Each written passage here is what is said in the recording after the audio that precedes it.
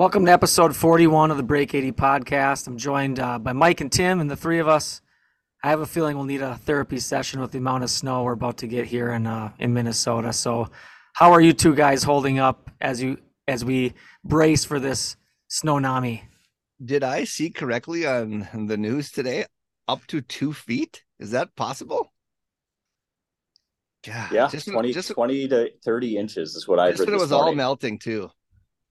Unreal. We were so close. I I could know. see green. Well, I could see brown. It was more just brown and mud. And Oh, brutal. good news, more time for you to train. Get ready for our This is quest to true. qualify. This is true. But it also kind of like sets you back a little bit because you're like, you saw things coming. You're like, we're about to get outside in maybe a month, possibly. This really derails it, kind of brings your dauber back down a little bit, I think. I was thinking, man, I don't need to book that trip in March. And with the snow coming in, I'm like, oh, that trip in March, that's happening. On the bonus end of it, the plus side, I did look like the extended forecast. After the weekend, it's a little cold. It's all like highs in the mid to upper 30s. So that should help. Well, we do have the Quest to Qualify update. That is our quest that we've set on to qualify for the Minnesota State Amateur. The three of us have been working on our games, or at least some of us have been working on our games, trying to get ready as that's coming up in the summer. And last week we talked about sharing things we've been working on, talked about our bag. And this week we just want to give an update on anything else that we're working on and some of our strengths and weaknesses as a player. You know, we play a round of golf. What are some things that we can rely on that we think we do fairly well, and then areas that have always kind of hindered our games in some way, shape, or form. So maybe we start off with Timmy, if you want to start our listeners off with a little bit about you as a player in terms of, things that you do well or things that you also struggle with. My strengths, my lungs are hardy, very hardy lungs. I've made the joke for a year or two now that I'm a generational ball striker.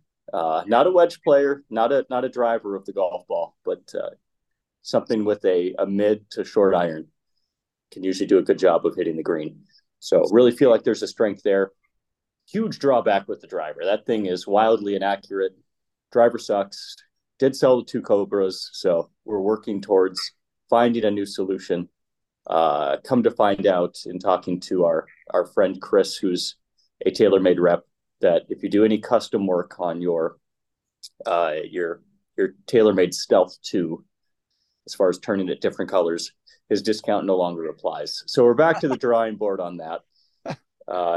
Currently swinging a M1 TP 440 head, TaylorMade, with a Matrix Double X 70-gram shaft in it that our good friends at Go Low Golf said is stiffer than Mike's shaft. So Which makes zero sense that when your swing speed isn't the same. That makes no sense. This is great. This is I have to adapt. Oh. I'm Bear Grylls in the simulator right now. I'm adapting to survive out here with my like triple XXX shaft. We're getting the swing speed up slowly. You're telling me that like Rory and Rahm and those guys that we just watched on TV, whose ball speed is like 25 miles per hour more than yours, you're going to swing a stiffer shaft than they are. Yeah, 100%, 100%. It's like it's like when you get ready to go up to bat in baseball and you use the weighted bat, right? This is my weighted bat. I'm in preparation to move back to the properly drop 3-ounce metal bat and get up to the plate. So folks that are listening, if he wasn't selling prescription drugs and he was an actual drug dealer, we'd be invoking the don't use your own product line here. I did play 54 holes of simulator golf this weekend though with that driver, and I can tell you I cannot move that thing left. I can try the absolute hardest. So I might have a solution to never hit the ball left ever again under pressure. It's just going to go wherever the club face is when you hit it, because there's not going to be any snap to it whatsoever. Zero snap. It's going to be a bore. Zero snap. You didn't get sucked into Cobra again with the new Aerojet commercial where they're down to 2 players, Ricky and Gary Woodland? Well, I'm hoping, Cobra, if you're listening, we know you're hurting. We know you're hurting. I'll rep your products. I'll rep them. Give us a contract. But my Golf Spy tested them and the TaylorMade Stealth 2. And Cobra always does really well on those My Golf Spy tests. But this year they came up second, and it was to the Stealth 2. And I hit that thing with the Go Low Golf and Minnesota Golf Lab, and it's going. I mean, that thing is flying. So I just need to make the financial commitment to actually purchase this driver. It's good. It'll be my second new club in something like 5 years. Everything else has always been used. Well, it's good. I've hit it too. I have the Sim 2. I've actually, I mean, I don't know if there's that much of a difference, but it is good. I've actually thought about just getting a new head, a Stealth head or a Stealth 2 head, either one, and put it on the same shaft that I have just did. But I just like having new toys, it's like fun.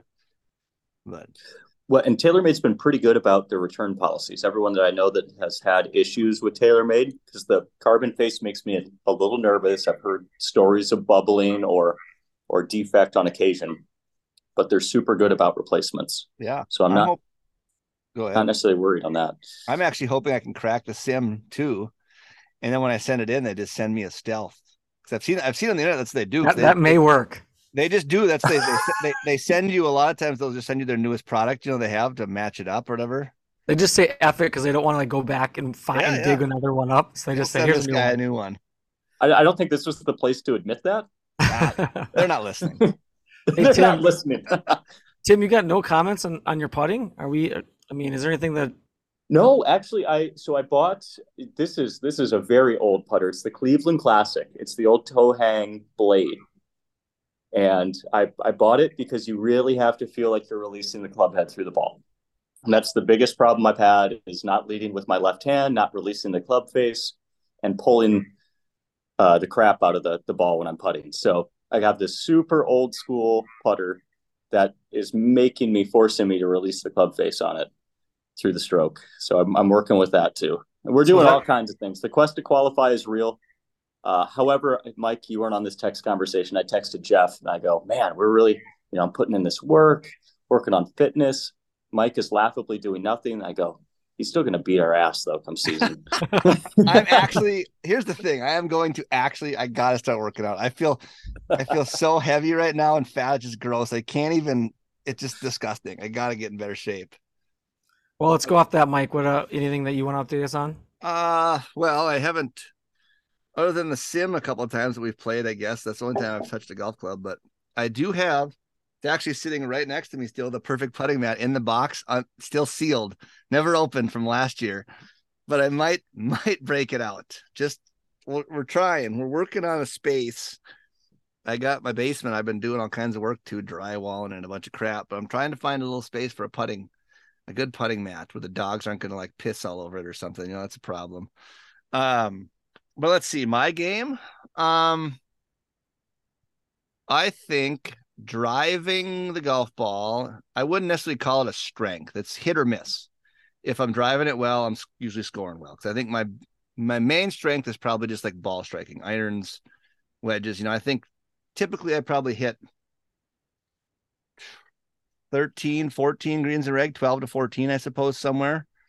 So I feel like I hit it decent enough. I don't move the ball much. It's pretty straight. I think a strength and a weakness for my game is I want to hit the driver maybe too much because I want to get into wedge range. If I had just a little more confidence, hanging back a bit, I could hit a lot. I could hit 2 iron and play pretty much all day long. But yeah, I think the biggest weakness, and it's obviously it has to do with putting. But I don't necessarily, in full honesty, and maybe it's just me trying to have some positive self-talk here, I don't necessarily think it's my putting stroke. It's green reading ability. It's so bad. It's terrible. And I think some of you probably have followed the trials and tribulations when I've been playing with Jeff. Like that one round at Chaska Town where I think I hit 16 greens and the other 2 were on the fringe. So I basically hit 18 greens and only shot 1 under, which is ridiculous. But a lot of times Huh? You read greens like a public school kid. It's Those tests are way down. but yeah, I think I gotta at some point in time this spring sit down and figure out, is it like a maybe one eye, certain eye dominant something, because every time basically when I start putting better, I read it and I always add more break to whatever I read. And it's amazing how many more I make but that's fucked up. You can't do that forever. So yeah, I think I just got to find a way to get better. I always want to go back to standard putting just because I hate I'm a claw guy or a pencil grip, whatever you want to call it. It's to me it's the most comfortable putting grip to keep the stroke online. But I hate how it looks because I'm 6'5" and I have to hunch over so far to get down there. So it looks terrible. I did get the belly putter that I was going to try to use as a arm lock, but putting at the sim was I could not keep it online. Impossible. So that'll Sounds probably like get sold. Mike's in need of a caddy for the quest to That'll qualify. get sold. Perhaps a good caddy could get him some reads and whatnot. Yeah, well, it's funny because whenever I go play places with if I go play in a scramble and I'm putting last, I usually putt third or fourth in a 4-man. I make a lot of putts. When I can see, if I see the read, I roll a lot of putts in. And I think pace is never terrible. For instance, I played in the state am at North Oaks, and they get them going pretty good for the state am. Doug Hoffman sets them up. They get them pretty fast. I missed the cut, but I did not have a 3-putt in 2 rounds. Not a single one. So I don't 3-putt that much. Pace is usually good, isn't an issue. It's just getting it online somehow. I think it's more reading than it is my putting stroke most of the time. But yeah, that's what I got to fix somehow. I don't know. It's not like I don't even know how to fix it. That's the problem. Well, 2024 golf, right? When they get their Putt putting view, mat in. putt view. Yep. Years ago for coaching, I took the Aim Point clinic, which I think there is some merit to it. The problem is I hate playing slow.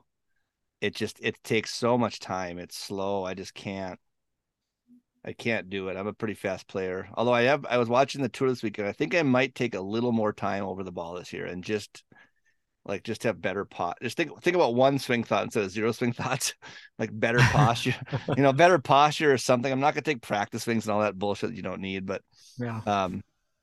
just something. But anyway, yeah, I don't know. For me, it's usually putting and some short game stuff, clean up those things. I hit it decent enough. I mean, there's a round here or there, like the Quarry last year, where it's just like, what, you're just out of your mind. You can't hit a ball straight or anything. But for the most part, I keep it in play and hit it okay. It just, I don't know. I should probably practice. I might actually go practice this year outside. Practice. Once we get outside, I might have to get back into the groove of practicing. Talk about practice. Yeah, I know it sucks. Well, I would say, I don't, when I look at my game, I don't think strengths come right out at me. I don't think necessarily I'm hideous in too many things, but I'm not great at them either. So I'm kind of somewhere in the middle, and give or take on how I'm playing is they could be over average or under average depending on, where I'm at in the summer. But I would say overall, if I had to pick ones, usually I'm pretty solid 100 and in. I typically at least hit the green, in most cases. Short game, if it's on, is kind of why I score. I think reason why is because my biggest weakness is my long irons, and I think they've always been. And the reason why is because I tend to think I have to get more out of them. So I kind of swing different. I kind of forward thrust up my body a little bit to try to generate more power on them, and I get out of posture. Means a lot of pulls, a lot of pushes, just not good contact. So one of the reasons why I tend to hit a lot of drivers is because I want to avoid the long iron, kind of like Mike was saying. I'd rather have a 8-iron in instead of hitting some 6-iron, 5-iron, 4-iron. I want to try to avoid those, so then I end up taking more club than I actually need often, kind of get risky at times, and it could get me in trouble more. And that's not because I don't like my driver, just that I'm avoiding the long iron. So that's the biggest thing that I feel like I need to clean up, and just my overall consistency. I just feel like I'm Jekyll and Hyde. I can go out and shoot really well, or I could go out and just not have it. And so how can I kind of bring that down? And I talked last week, it's mental game's a big part of that. I think it's just, my mental, if I had a bad range session, I'm kind of telling myself I just don't have it today. I don't have a thought that's going with my swing's not working well. So I might as well just, see what happens. And he's just not very good. So I got to find a way to work through those. I think that's going to help me, not necessarily shoot way lower, but at least minimize the bad rounds. And I think that's kind of what we're all looking. We're trying to be a better overall golfer. We don't have our A games, right? An A game, it's, going to be around par for me. But the problem is, that's few and far between. And so I think if I'm a better ball striker, especially long irons, I will get a lot closer to reaching that part of success and finding those really, really low rounds. So that's basically my, putting also is very hit or miss, can get really hot, can get really cold. I was going to say putting to me would be, times I've played you, would be a strength. Yeah, it's annoying. It's very annoying. You make the putts, at least when we play, maybe not always, but that I need to make more. Like nothing is more frustrating than like that round at Chaska where you hit it in there like 10, 15 feet over and over and you just miss them all. You make a lot of that 10 to 15 kind of foot range. I do. And I think it comes down to expectation. I think it comes down to that's kind of the mental approach to it. Like I just let it freewheel those and I don't really expect to make it, right? When you get over a 5-footer, you're like, I have to make this.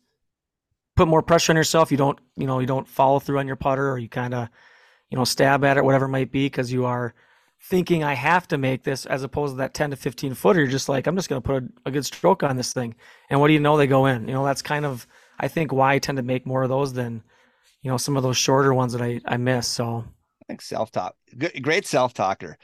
Tim, if we could have had mic'd up for that match in the quarry when you guys played, that would have been an epic YouTube or something. Just watching Jeff walking off in the distance, just swearing at himself. If the PGA Tour had me mic'd up on hole 17 at the quarry coming down the stretch, that would have been epic. They would have gone to it a lot sooner if they caught me mic'd up on that one. So Netflix Full Swing season 2. And let's go into that. Let's go into the thoughts on the full swing. And I think, has everybody here watched it all? Yep.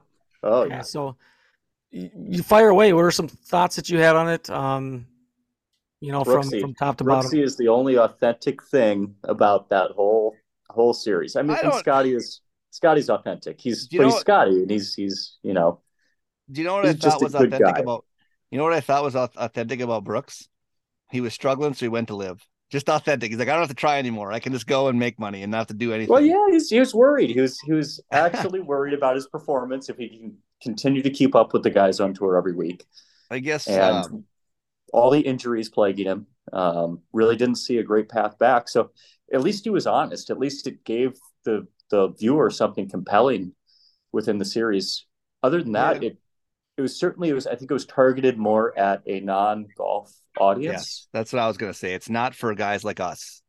It's for people who don't, like people that follow golf knew what was going on and everything on there. It was for people like my fiance watched it all, who don't, who like golf. They'll watch it here and there, but they don't really know all the ins and outs. That's who it's geared for.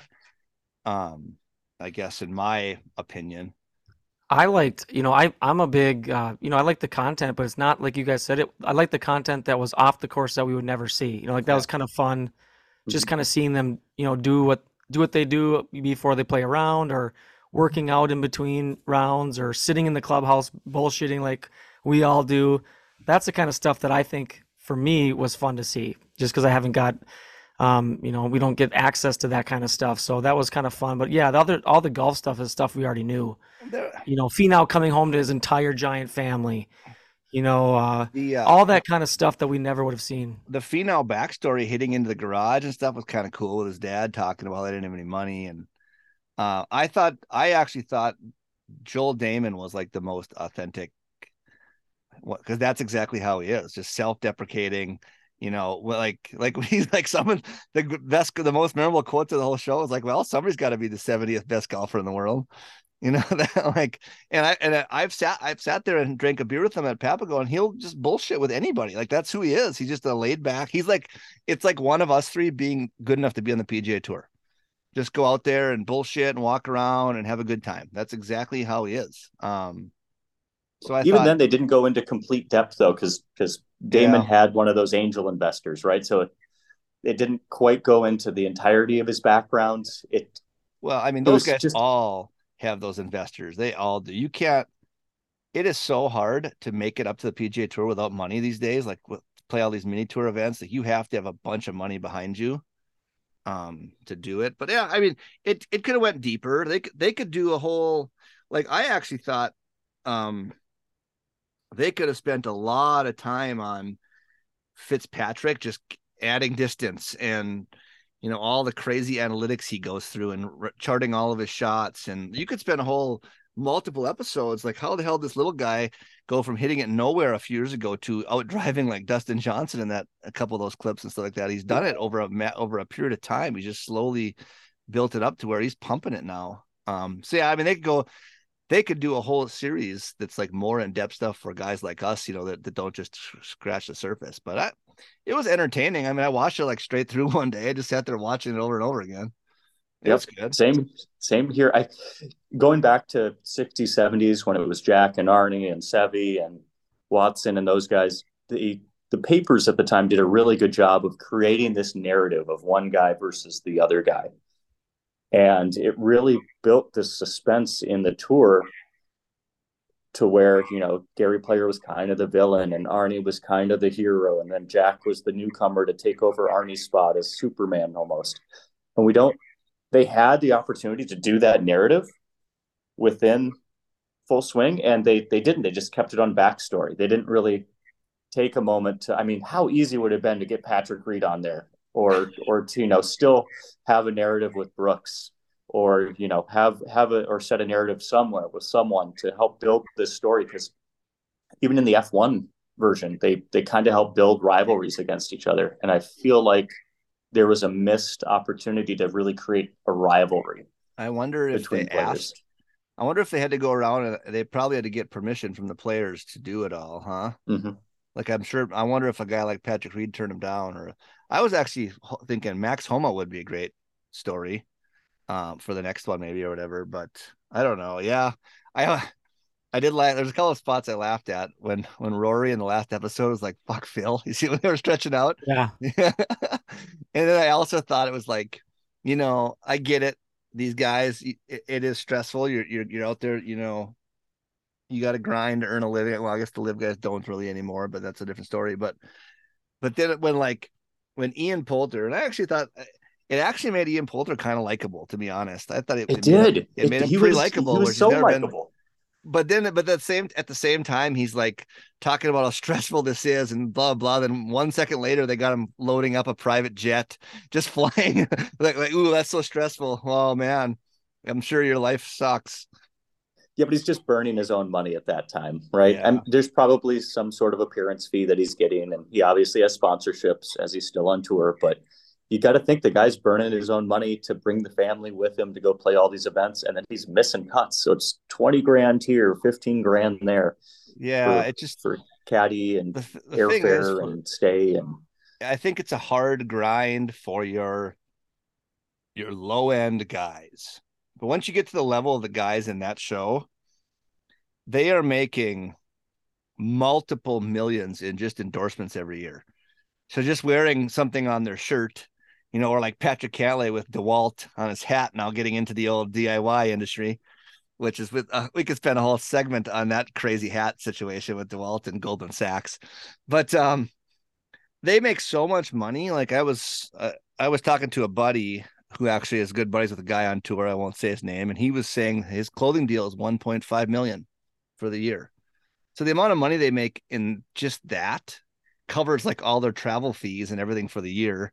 So the rest of it just, when your winnings and whatever. But yeah, I thought overall it was entertaining. I didn't, it wasn't like, it was watchable. It was decent. I think another criticism I would have is, and I don't know what your fiance thought or people that don't watch it, just the amount of jumping around they did.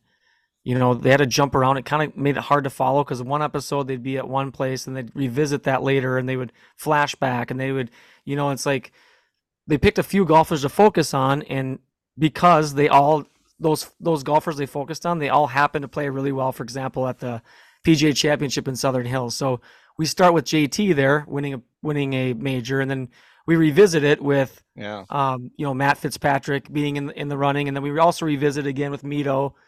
And it's like winding full back to those places where it seemed like it was trying to track it throughout the year, but then it would come back, and I could see that being super confusing to anybody that doesn't really follow golf. It would be cool. It would be awesome if like the Golf Channel could do like a weekly thing like that, from the tournament the week before, find some, because the fields are so deep with players, you can find a cool story and somebody to follow every single week. But they did. What was that called? They did do something like that. Well, they do, but it's like, but like with the production value of Full Swing, they spend a lot of time, putting in all the stuff and going to people's houses, which it's obviously not feasible, but that'd be cool to go like week by week for every tournament. That'd be sweet. I know the US Open does a really good job of their mini film. Usually comes out 9 months after the Open wraps for the year, but they do a segment kind of in the background of the player. They really dramatize the field and how things kind of shake out that year and who wins. And it's a wonderful piece. It's about 60 minutes long on YouTube, but that's, I think, the closest that we've seen. But I think that they do a little bit better job of building in suspense. And Jeff, I think you're spot on with the way they jumped around something like the US Open, covering Fitzpatrick and covering a different player, but doing it on a whole different episode kind of makes it so it's not as climactic as it could be, right? Because you're seeing one player at one time, and then you have to remember, oh, we're talking about, the country club again. Oh, how does this player fit in? Oh, yeah, Mito did fold XYZ at wherever it might have been, Southern Hills. And then they jump over to Zalatoris, right? So it felt kind of segmented out in individual player bubbles where it could have really just focused in on a big tournament to build a little bit more suspense for us. Yeah. But overall, if you're listening and you haven't watched it, it's worth a watch. Oh, yeah. It's good. It's good. Yeah. All right, well, let's go to another what I thought was a pretty good watch. That was the Genesis at Riviera. We got another Jon Rahm win. His third wins over the crowd favorite, the hometown kid, the California killer, Tim's pick for the week, Max Homa. Great battle down the stretch. Almost chipped into tie on the last hole. That was fun. That was exciting. Yep, that was exciting, and I don't know. It brought some good drama again. We've talked about it last week. It's a good golf course. So you got to see some great holes and some good strategies and firm, fast greens. That was fun. If you were not in the fairway, you got kind of penalized. It's hard to hold it, certain things, and get some flyers, get some, not flying lies. So it was, I don't know, I thought it served its purpose of being a good test. The problem is, I don't know if any golf course is a good test for Jon Rahm right now. Well, before I get to Rahm, I guess it just backs up I'm sure I've claimed this in one of our last 40 episodes. It would be so much more interesting for people if the PGA Tour, this is never going to happen because they own the TPC circuit of courses, could just go to these great courses week in and week out and make them play firm and fast. Yes, they can hit, they can hit it long off the tee when it's firm, but you make those greens firm like they had at Riviera. That is a test for anybody. It was, again, what did Rahm get to? 16? So he had a 16 under? Something like that?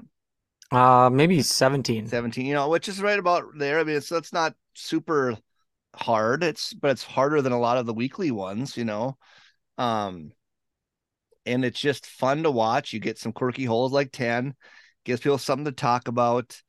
It would be such a better world than golf if we could see those kind of courses week in, week out, instead of a lot of your 25 under is going to win, hit it high, hit it far, hit a wedge close to a pin in a lot of these, courses.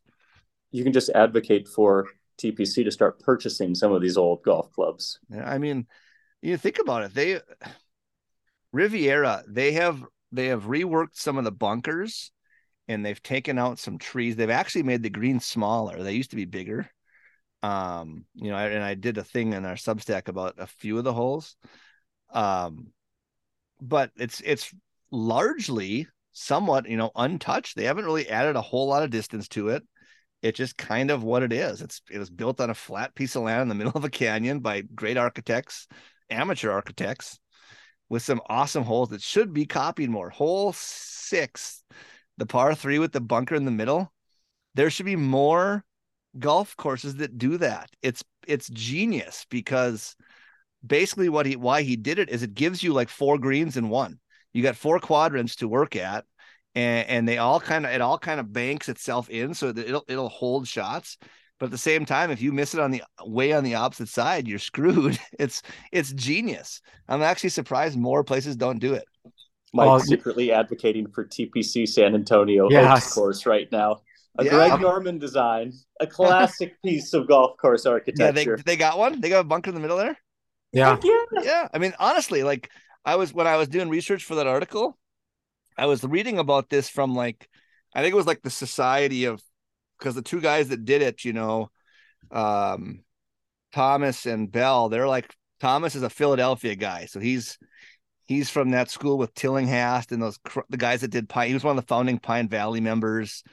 And that design never took off with anywhere else. And it's actually kind of genius. It really is that Forest Dune? No, it's at the Loop. It's at the Loop too. The Loop has one in Michigan. It's just I believe. And the players were saying when you're on the tee box and it's a front pin, that little pot bunker makes the landing area look so small, so visually it's great too. It's a cool hole. You are bringing yourself into guys taking large divots out of your greens. That's the one thing you are. That's the one thing you are, in terms of keeping your course nice. You're going to get some hack out there that has to go over the bunker, and they're going to take a chunk out of the green. There's enough slope though where did you see Tiger put it into the bunker? I did see that. There's enough slope where you can kind of go. You can kind of go around it, because Keith Mitchell had that one bunker shot that went way up and came way back down by the hole. But you would get some. They'd get chewed up, especially if it's a public golf course. Yeah, for sure. There'd be nothing left. Yeah, and we'll get to Tiger. I just want to touch this on Jon Rahm. So I think Kyle Porter tweeted this out. He's gotten top 7 in all 5 starts, 93 under par in 20 rounds, 67.1 scoring average. He's beat or tied 601 players, which is a 98.8%. And then he's only lost to 8 players, and he's earned $9 million in 5 starts. And he has made 24 straight cuts, so he's only got 119 more to go to pass Tiger or something like that. Yep. And then according to one more thing, according to Data Golf too, this run by him is basically better than anybody post Tiger generation. So, Tiger, Els, VJ, and Duval are the only ones that have a better strokes gain run in them outside of this Jon Rahm one. Yeah. He's a machine. I think in Homa's speech, he basically said that this, I played against him in college. I expected him to do this. It's he's that good. I think he's also another thing with Rahm. I believe career starts on the PGA Tour, he's over 50% now, top 10s. I think it's 50, barely 51 or 52%. He's top 10, which is crazy.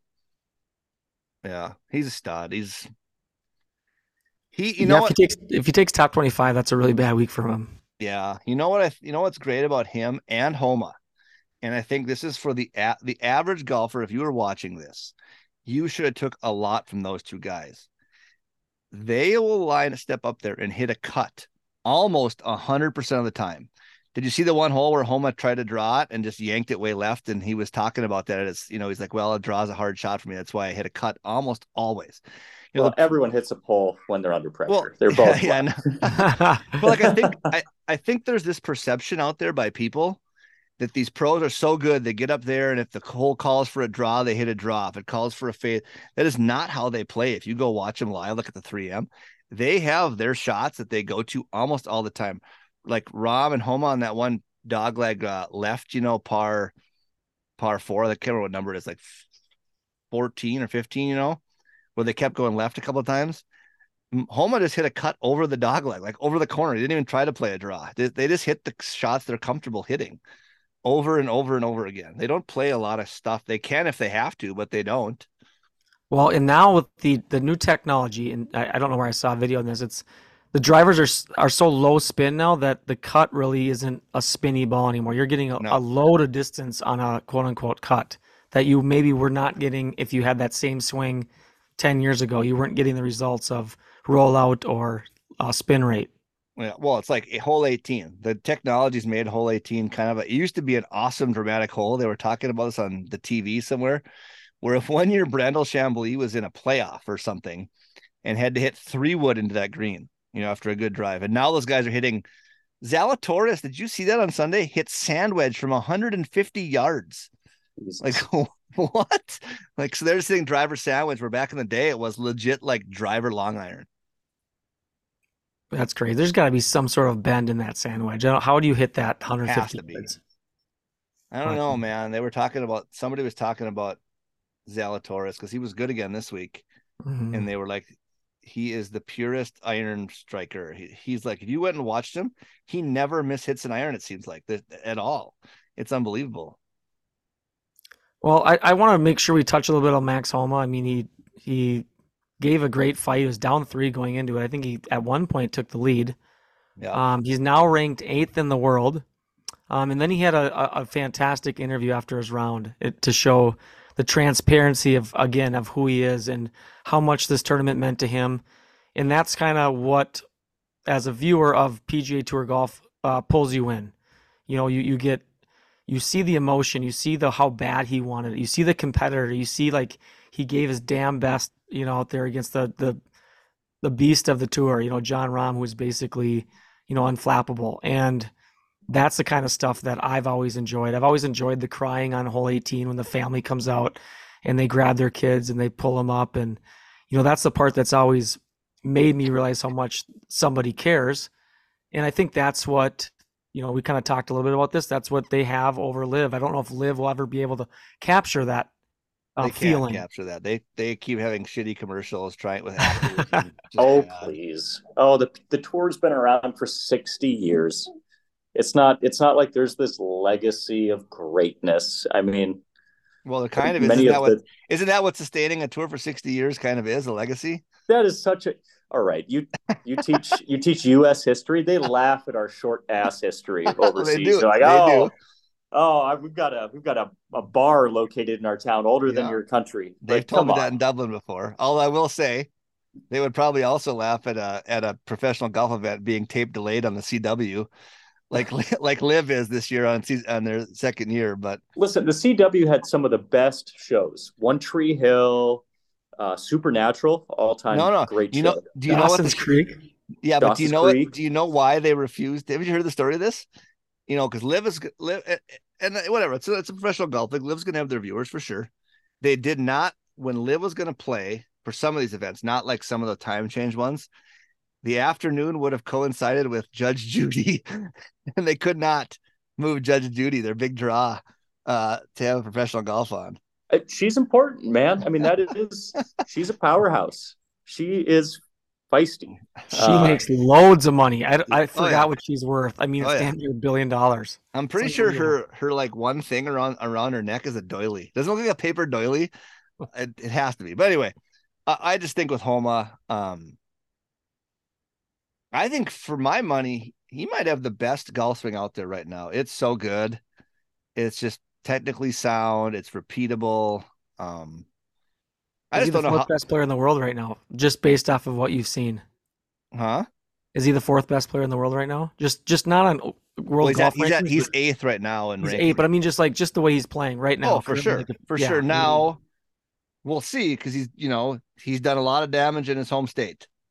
Once he got 4 of his 6 wins in California, he has yet to really contend in a major. That's going to be his next step. But I could see, in a world, I know you got Rahm's a machine, and we could talk. He's so good, and Rory will be. I'm sure Rory will win. I bet you Rory wins one of the big elevated events in Florida. I'd put my money on it. And then, Scotty Scheffler. But I could see Max Homa getting to world number 1 someday, possibly. Like, he's that good a ball striker. He seems to putt well under pressure most of the time. I mean, how many times he almost chipped in against Rahm? Remember when he won Fortinet and he chipped in on Danny Willett? Like, he is super clutch in those moments. Like, he's going to be a Ryder Cupper for sure. He's really good. I just don't see how you can't like Max Homa. Is there anybody other that doesn't like Max Homa? Like, he's super likable. He's like self-deprecating. He'll laugh at himself. He'll interact with people on Twitter, like roasting their swings for fun if they ask. He's just like the most likable guy out there. But he also has that super competitiveness that we don't see. That like he doesn't. That's would have been fun to see him like practicing at his club, or he wins a tournament. Then the next day he's out already playing a skins game. Like he just the AZ skins game, just like Tim. So I think there's a part that we don't see that everybody talks about how hard he works. So I think he's playing lots of golf and we don't see it. Well, I think people forget he was a hell of a college player too. Like he wasn't just, this is like not out of nowhere. He was top, amateur in the world, one of the top amateurs, and then struggled like a lot of guys do on like Corn Ferry and whatever for a few years. And he's worked his way to the top almost now, which is awesome. Well, before we leave the Genesis, anything else on Homa, Tim? Or are you?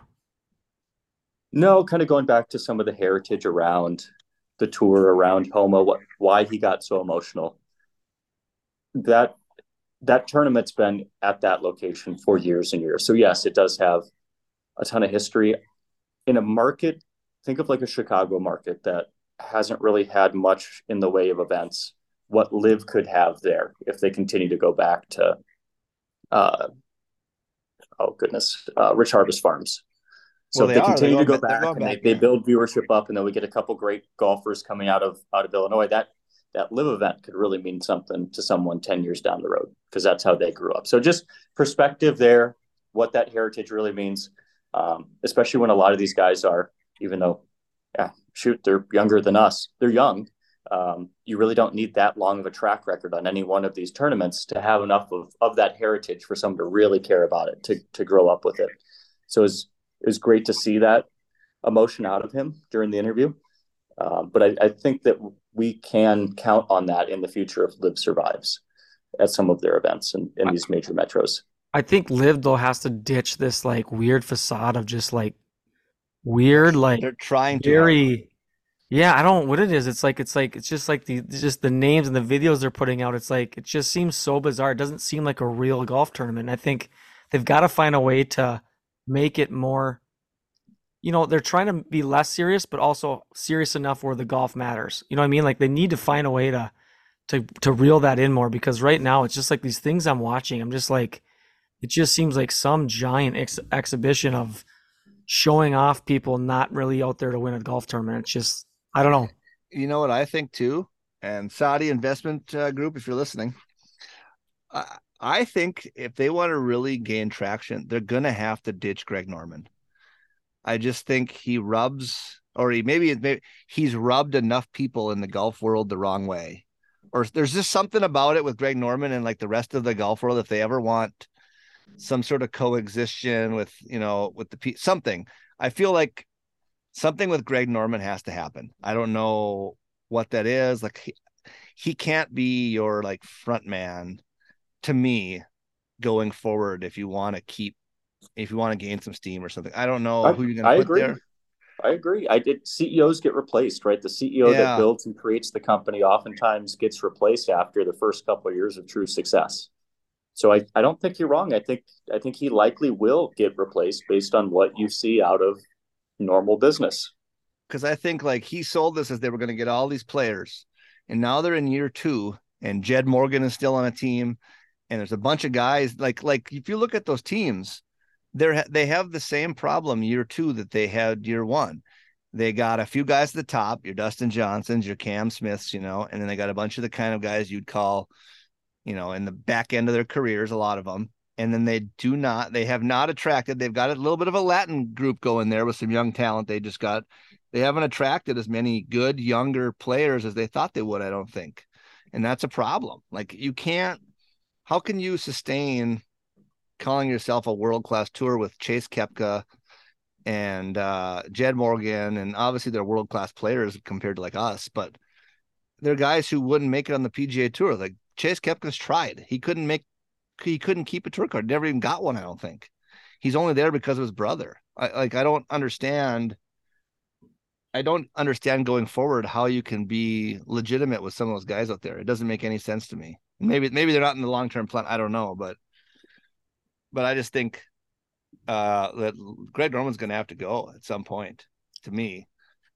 But Real quick, I want to circle back just before we kind of wrap up Riv, because we didn't even talk about Tiger yet, and I just want to see like how you guys thought he looked, how he played. I thought he impressed me. I mean, I thought he lost his putter for a bit here and there. I thought his ball striking overall was promising. I mean, he was moving the ball off the tee fairly well.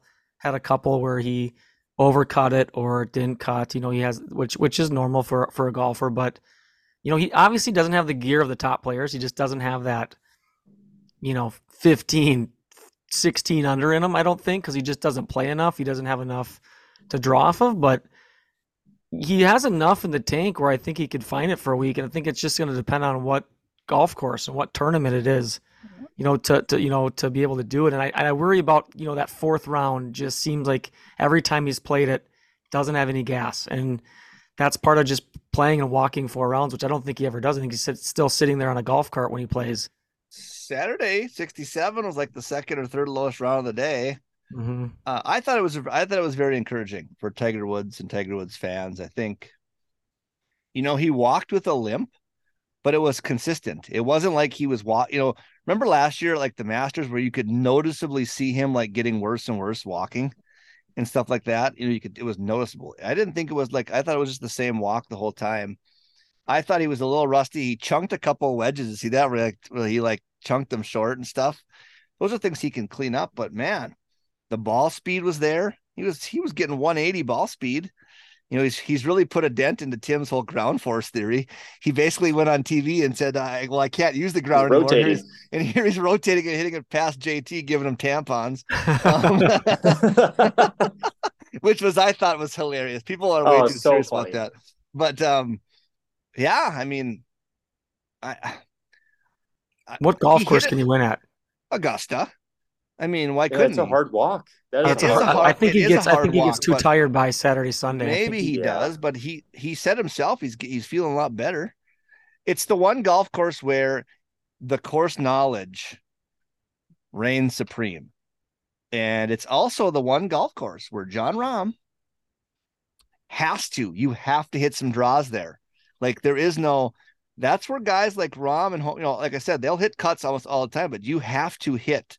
I think, didn't Morikawa talk about that in Full Swing where he was practicing the draw for Augusta or something? You have to. There's no cutting it on a couple of those holes. You have to hit a good draw. But yeah, I don't know. Could he play at a Bay Hill? Sawgrass? I don't know. Bay Hill is wonderfully walkable. Bay Hill? He could play Bay Hill. And he's got a great record at Bay Hill. He's won many, many times. It wouldn't surprise me. Big thing on Tiger. Huge thing. Top 1,000th in the world now. He was ranked 1,294th. And then he came out at 985th. So he's top 1,000 in world golf rankings. I think for him to play Bay Hill, he has to declare that by this Friday. So I bet you he won't. He'll play Augusta. Augusta will be next. If the players are next week, is he going to play in that? I don't know. But he said he wanted to play all the majors. He was at LACC on Monday, scoping it out or whatever. Checking it out. You look at the major schedule, it sets up decent for him. Augusta, which is a tough walk, but he knows it better than anybody in that field. The course knowledge, he's number one there. The PGA Championship is what? Oak Hills this year, is that what it is? I think it is. Mm-hmm. In New York. That's not I don't think that's a crazy up and down golf course. It's fairly flat, old school. LACC, nobody really knows because it's not in the rotation. And then the Open is at Royal Hoylake, where he won with just an iron. He never even had to hit driver, so I don't know. Is it Hoylake or is it Liverpool this year? Same course. Same thing. Royal Liverpool is called Hoylake, same course. But I don't know. It's bizarre to me that he's never played well at Riviera. It just seems like the one golf course that would set up so well for his game. Just ball striking, small greens, good iron play. But good short game. Yeah, I agree. Well, if he's listening, TPC Twin Cities is fairly flat. I mean, Yeah, Tiger, come on. come on, Tiger. You can work the ball out there in Blaine. We could get you out to Shamrock for an open practice round. That's really flat. That'll get you feeling really good about your game. Yeah, Tiger would probably, I'm guessing the course record will be in jeopardy. Yeah, I think we just got to soak him up this year. Anytime he tees up, every time you just got to have perspective with him and just really enjoy watching Tiger Woods, because he just, the way he talks, it's always like, he don't have much in the tank. There's not much left in me. My body's about to go out. It's like you never know when he's going to hang it up. So you just got to really, anytime you see Tiger and Tiger Red or he's going to tee it up, you just got to soak that in and really enjoy it, because it's probably coming down to the home stretch. It is amazing, though, how much he moves the needle still. Rahm has just been a machine, was a machine again. I got to think the opening round 3 finishing holes where Tiger birdied them all had more like analytical sway on Twitter or something than any of them when he went on that stretch there of birdies to finish that first round, or the eagle that he had, where he hit it up there close. Like, it's amazing. Yeah. So, well, we've got a non-elevated event this week, so it's not something to to talk about too much, but we are at PGA National. It's the Honda. In terms of world golf rankings, weak field, but mostly because it's sandwiched in between all these, you got Waste Management, Genesis, this stop, and then after this you got Bay Hill and the Players. So it's really a time for the big players to take their rest. But that also means there's opportunity. And with opportunity comes new faces, young players, people that hungry to tee it up. And maybe it gives us an opportunity to see somebody that we haven't seen before, or talented guys that are on the Corn Ferry, or, people that we have heard a lot about in their college, pedigrees and things like that. So I think we're going to get a lot of those youngsters to play, and hopefully guys like, maybe our guy Frankie Sappin, is teeing it up this week. Hopefully he kind of makes a little run and gets himself out there, at least is a contention at some point to get that experience. So that's kind of what I'm looking forward to. I know it's not a fantastic golf course. It's a hard golf course. It's very difficult. It's lots of water. Brutally hard. Like, in fact, I saw, I just want to, the score of 10 under or less has been enough to win this event in 8 out of 10 years. Yeah. Last 10 years. Here's your last winners. Sepp Straka last year. After remember last year when Lowry was winning and then it started to rain. He got a shitty draw there. He got all pissy, and I'm like, you're from freaking Ireland, man. That's like, it rains every day. That was the weirdest thing ever. But Sepp Straka 10 under, Matt Jones the year before that 12 under, Sung Jae Im got his big start there, but he won at 6 under 3 years ago. Keith Mitchell, Cashmere Keith, who, by the way, great showing again. That's my guy. He looked classy and played well. He won at 9 under. Justin Thomas won in a playoff at 8 under. And Ricky Fowler, six years ago, won at 12 under. Adam Scott at 9. So it's not a go low golf course. It is tight. No. It's a par 70.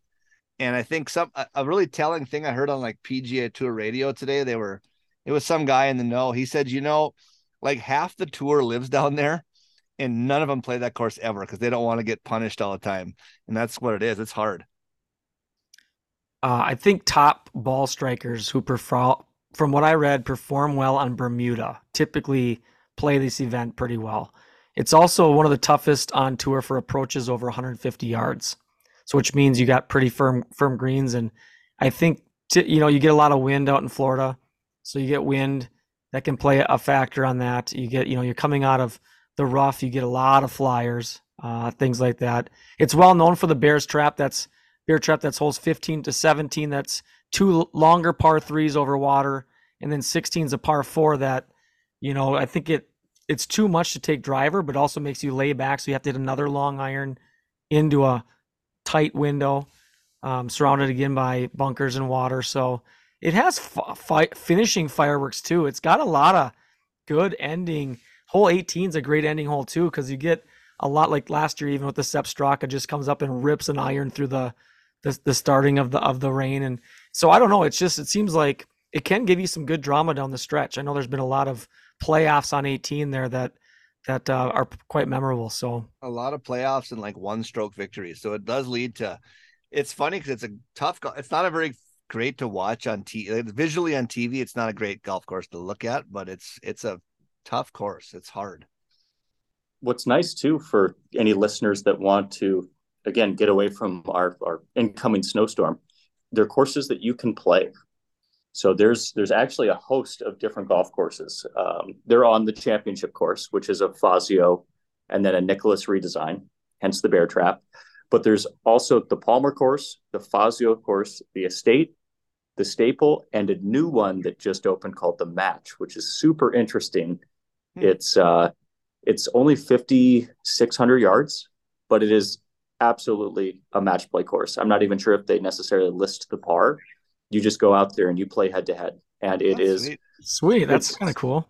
You'd love this, Mike. It's all renditions of classic architects. So perfect. McDonald, Rayner, Mackenzie, all of those. It's all of these old architectural designs, all these templates.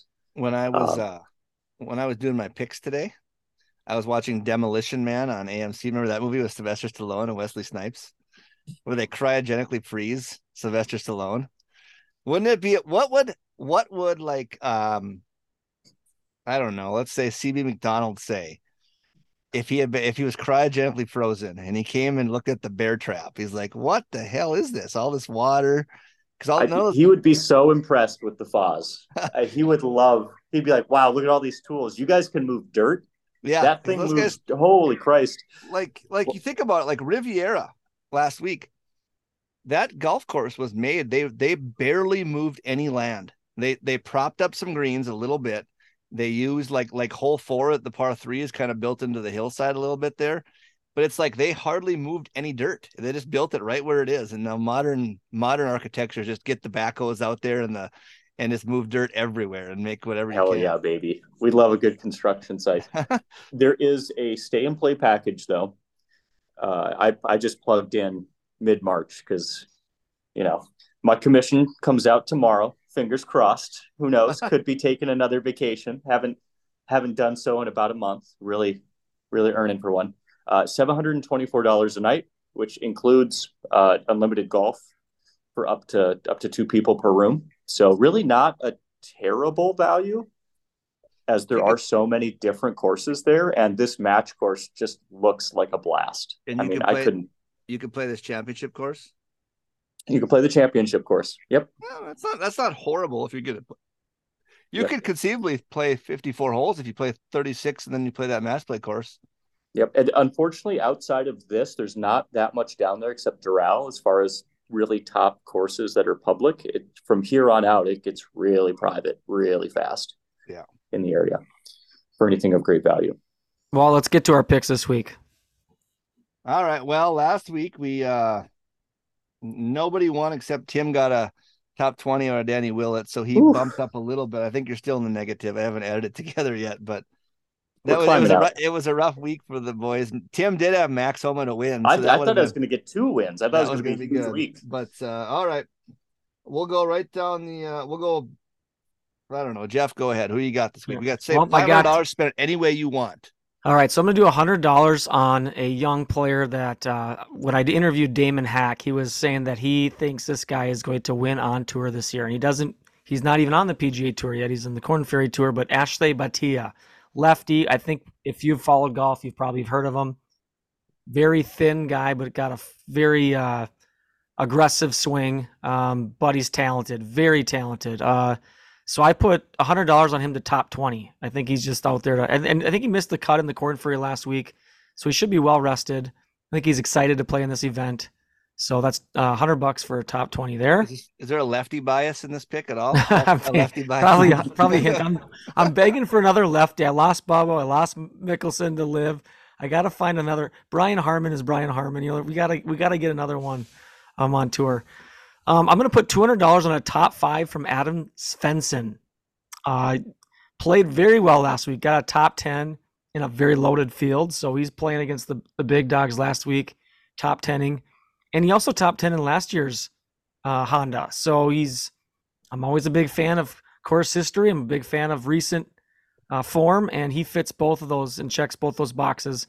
And then on top of that, you've got just an overall weaker field. So I'm hoping that confidence that he had last week rolls into this week, and he just keeps playing well. So I've got that one. And my final one is Harris English to win. $200. Harris English. Whoa. He is alive. He is back playing. He played last week, got 12th. And if you guys know anything about betting, you got to kind of hit it before it gets hot. And I'm trying to kind of really dig deep on this one. I think he's, I don't know, what was his odds? Like plus, I don't know, 4,000. So I think he'd win like $8,000 if he wins. He's just getting the swing of things, but coming off a 12th place finish, knowing again that it's a weaker field, he's played relatively well there. He hasn't really ever top 5, but he's taken some decent finishes. I'm going to kind of swing for the fences on this one, and I need to make up some lost money, so we're gonna put a lot of eggs into the old Harris English basket. Says the guy firmly in the green, just printing money over at the Gowdy household. Go ahead, Tim. I am going big. I need to continue to try to recoup my losses. So I'm going with 2 winner picks. There haven't been a lot of repeat winners here. So I didn't want to necessarily go for someone that has won before. It just doesn't seem to happen. But a guy that was very much in contention and showed a really good stride at Riv, and that's Shane Lowry. For some reason has played well, but just has come up a little bit short here. I don't know why the Irishman seems to play well in Florida. It makes absolutely no sense to me. But we're going 250 on Lowry to win at plus 1,200.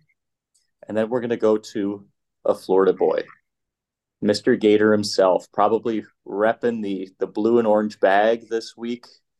You can feel Gainesville. It's just a few hours away, but we're going with Billy Horschel to win as well. And he's plus 3,000, so putting $250 on him. Didn't have a strong showing at Riv, but hoping for a little bit of a bounce back in his home state now that we're in his swing of the tour.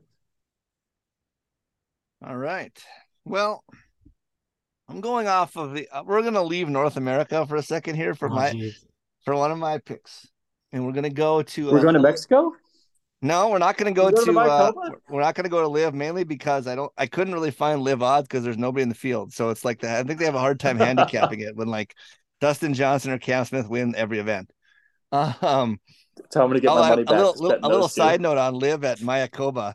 I do find it a little bit intriguing and laughable that one of their flagship events, because they all are according to them, is at a golf course that the PGA Tour has like one of their like offshoot events at. That it's like a nobody wins there. It's funny to me that it's like polar opposites. But we're gonna go to the DP World Tour. This week moves to India for the Indian Open, and I don't know this player too much. I don't know how he handles pressure, but it's on home turf. He's looking to win in India, and he's from India. That is Shabankar Sharma. I don't even know if I pronounced that right. Shabankar Sharma plus 3,300. Oh, that's $100 to win. Name. Bring home, keep the trophy right there in India at the DLF Golf and Country Club. We got $100 on that. DFL, is that what it was? It's called DFL? DLF, the DLF Golf and Country Club. That's not a good omen. DLF, okay. My almost pick was a lefty for that one, Robbie Mack. He's playing. So we're going to go there, off the board a bit. The DP World Tour has been good to me this year. And then we're going to go back to the Honda. $100 to win for Min Woo Lee, making his U.S. debut this year. Good ball striker, plus 2,500. We're going to go $200 to win on a guy who I think has to be up there in best players to not win on tour, and that's Denny McCarthy. Denny McCarthy was T14 at Riv, and he got tied for third at this event 2 years ago. So he plays well here. And then my last 100, I was going to take Svensson also because he's played well. He was T9 at the Honda last year and T9 at Riv last week. But since you did, I'm going to change it up. We're going to go to a guy who's pretty good at one stat that bears well here, and that's bogey avoidance. And that's Christian Bezadenhout to top 10 for $100. That's the picks for this week. All right, so stay tuned on that. As we wrap up here, a couple things that we have coming up in the hopper, if you will. What is this blasphemy? No live? Didn't we already talk You want live? to talk live quick? Go ahead, Tim. Another place you can go and stay, and would recommend. So there's 4 different properties available if you want to go play where the Mayakoba plays. And that ranges from about $800 to $950 per night with golf included. And All right, you can hit it in a giant cave. Yep. And we all know Dustin Johnson or Cam Smith's probably going to win. More than likely. But how fun would that party be? Right on the beach. What a great location. That would be a good party time. So. Oh man. Get the Miami Vices going. Tim, we have a interview coming out on Wednesday, I believe, with Bailey Farms. If you want to just give a quick little synopsis, snippet of what that's about. I think this one's particularly exciting just because it's such an oddity for a single ownership to really take over a golf course anymore. But B, really someone as young as Crosley Duckman to take over a golf course. So Golf Digest a few weeks back did a piece of a golf course got purchased in Wisconsin by a 24-year-old. Well, that one not quite as illustrious as Bailey Farms, which was a part of Foreplay's one of their events and a host to them, but also ranked in the top 20 in Michigan for public golf. And we know how hard that can be in such a powerhouse state. So Crosley Duckman is the owner of a golf course called Bailey Farms, which he purchased when he was 24 years old back in, I believe, 2021. So a newsletter came out last week about it. And if anyone is listening, feel free to reach out to us. Break 80 now has a Substack news article. You can Google us there. But try to run interesting pieces around just the golf world and some of our interviews. But we're going to have Crosley Duckman and a piece on Bailey Farms coming out Wednesday, Mike. Is that the plan? Wednesday, yep. Wednesday we'll drop that one. And then we've got on Friday an interview with Michael Jordan coming out. MJ. Whoa, big time in it. Well, 23, baby. That's Michael E. Jordan. Not Michael B. Jordan either? Well, that too. We did talk about that. He's the founder and CEO of the company Unreal, and we had a good talk with him. Very interesting, talking about how he basically built that company from nothing. So pretty cool interview there. And then we're at the golf show on Saturday and Sunday. So come out and see us. That starts on Friday, but we'll be out there on Saturday and Sunday. I think we probably mentioned that before. We will maybe meet with a couple of guests. We'll share our course that we are planning to build, and just look forward to meeting people. That's kind of the biggest get together as far as the winter goes that you could probably find. And so that's where we'll be. Stop by and say hi. So other than that, interview Sunday, we've got Kevin coming on. Yeah, that's right. Kevin from Twin Cities Golf will be there with us on Sunday. So anything else, boys, before we sign off? No, come on down to the golf show and BS with the Break 80 podcast. All right. Well, we will see you then. Until then, I guess get the old shovels / snow blowtorch. I'm just gonna get a blowtorch. Yeah. It's gonna be an ugly couple of days. So get bunker up, and hopefully you've got something to watch on TV. Later.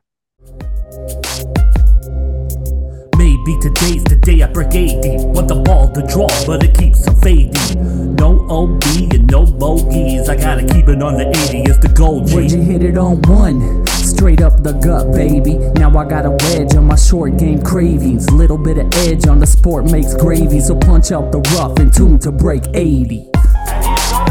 Break 80.